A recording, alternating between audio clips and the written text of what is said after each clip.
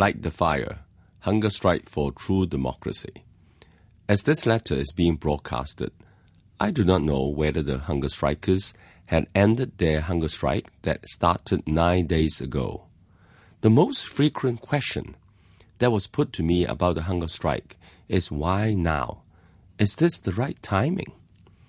Over the past months, the propaganda machinery of the Hong Kong government bombarded the people of Hong Kong with their gross distortion of universal suffrage and forced upon the people of Hong Kong democracy according to Beijing.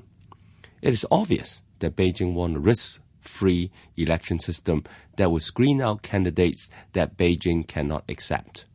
As one National People Congress Hong Kong member put it, Beijing wants 100% guarantee that the future chief executive is accepted by Beijing. With such constant and vicious attacks on true democracy, the people cannot take it anymore. We must fight back now.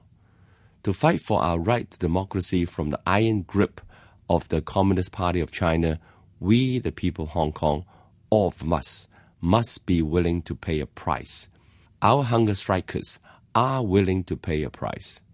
Compared to the human rights defenders fighting for human rights in China, the price we have to pay is insignificant.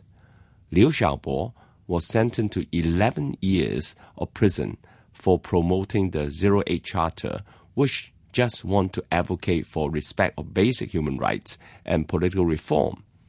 If he goes on hunger strike, he has to do it in prison.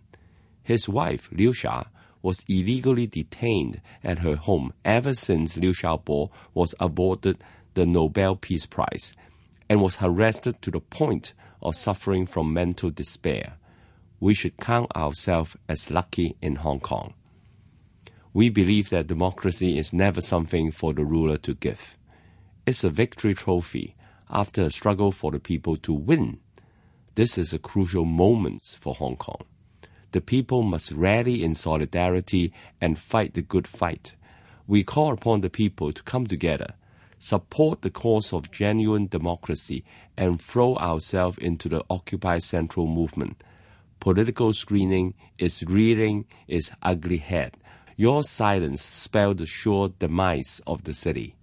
Only an explosive manifestation of the people's will can reverse the onslaught.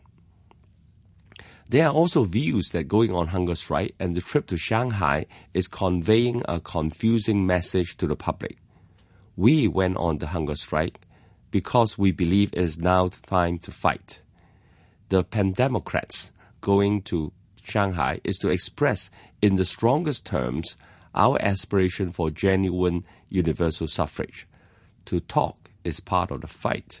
We have tried talking, and the ball is on the court of the central government to show their sincerity.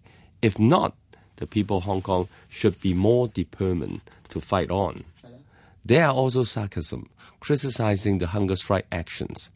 We can understand this if it comes from the pro-Beijing camp, but to come from those who uphold the same goal of full democracy, this is worrying. Shouldn't we in the democracy movement be more united and be more supportive of each other? We are not saying our strategy is the best, and we are sure other like-minded comrades may come up with other effective strategies. We should work together towards our common goal of genuine universal suffrage instead of splitting a movement with distrust. Some will scoff at our act as pitching eggs against a stone wall, and just by going on hunger strike is not going to bring any changes. We say things differently. Limited in power as we are, our resolve is indomitable.